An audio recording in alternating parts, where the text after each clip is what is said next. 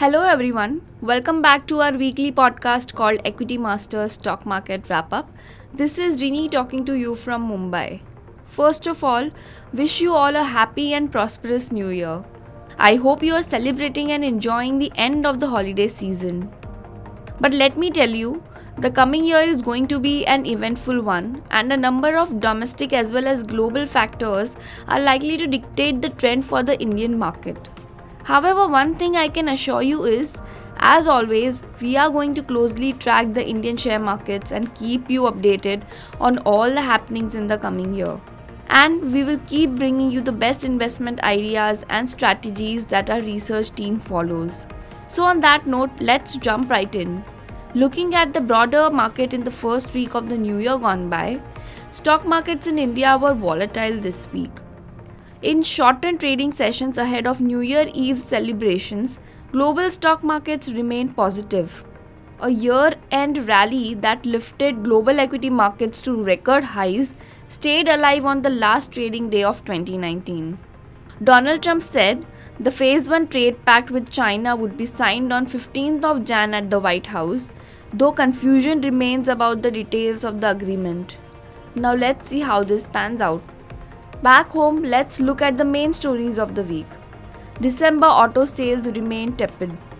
Wholesale dispatches of passenger vehicles are estimated to have marginally declined last month as automakers adjusted inventory ahead of the transition to Bharat's Stage 6 emission norms amid sluggish demand in the local market.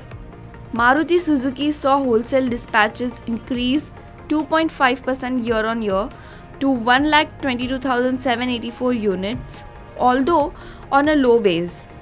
Hyundai reported a 9.8% decline in wholesale dispatches. M&M registered a 4% increase at 15,691 units, while Toyota's dispatches slipped 45%. Speaking of the automobile sector, India's automobile industry is bracing itself for a unique challenge in the first quarter of 2020, when the transition of BS4 to BS6 emission norms has to be made at the stroke of midnight on 31st March 2020.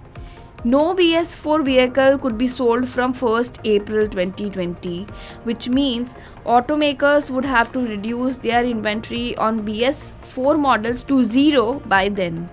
The exercise is likely to see companies show extra caution in dispatching cars to dealers in the next few months, which may cause a continuation of the decline in wholesale numbers.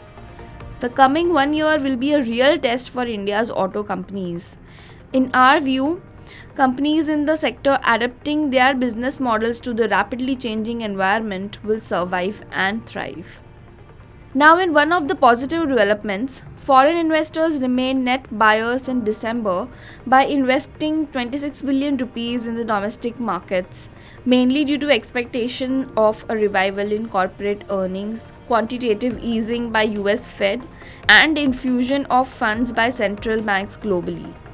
Moving on to the news from the economy, India's current account deficit narrowed sharply to 0.9% of GDP in the July-September quarter from 2.9% in the year-ago period and 2% in the preceding quarter. This contraction in CAD was primarily on account of lower trade deficit. So CAD occurs when the value of goods and services a country imports exceeds the value of exports. A large CAD can cause the domestic currency to depreciate. Meanwhile, India's fiscal deficit at the end of November was 115% of the budgeted target for the fiscal through next March, highlighting the challenge the government faces in meeting its fiscal goals. The deficit, or the gap between the government's total receipts and expenditure, reached 8.1 lakh crore as of November 30. But at 115%, it was in line with the year earlier level. And the economic slowdown gets more painful. Core sector contracted for the fourth consecutive month in November, although at a slower pace of 1.5% compared with 5.8% in October, led by growth in output of fertilizer, cement and refinery products, raising expectations of industrial production moving into positive territory. For the first 8 months of the year, index of 8 core industries was unchanged compared with the 5.1% increase in the April-November period of 2018.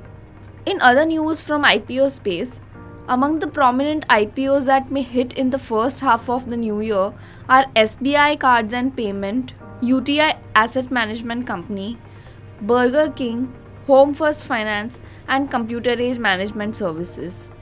Note that the year 2019 hasn't seen much activity in the IPO market. Since the start of the year, there have been just 16 IPOs on the BSE main board. Even the ones that hit the primary market were mostly small to mid-sized IPOs and no mega IPOs. Very few companies come out with IPOs during bearish market conditions. So when the IPO market is sluggish, you must take that as an indicator of market sentiment and liquidity conditions.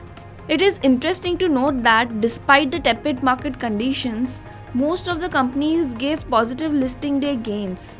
In fact, if you had invested in each one of them and held them till now, your gains would have been even better. So, unlike bull markets, wherein selling shareholders do their best to squeeze the highest price, bear markets often offer fantastic opportunities to spot great companies and get on board early on. So now as we enter the new year, let's look at Indian stock markets through the rear view mirror.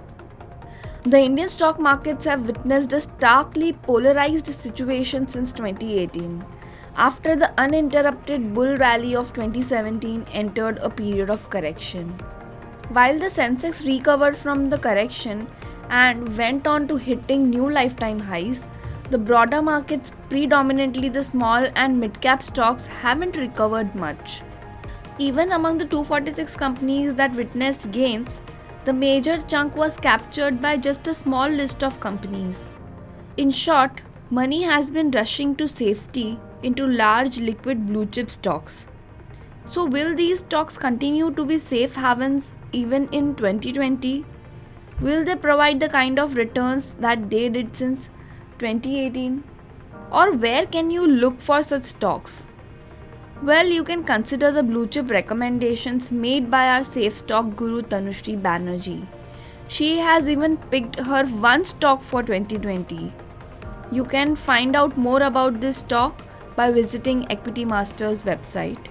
Furthermore, two of our editors, Vijay Bamwani and Apurva Sheth, have shared their outlook for 2020. You can follow Fast Profits Daily to know more. So we gotta wrap it here. Do come back next week for our market analysis and updates. Remember, it's equitymaster.com.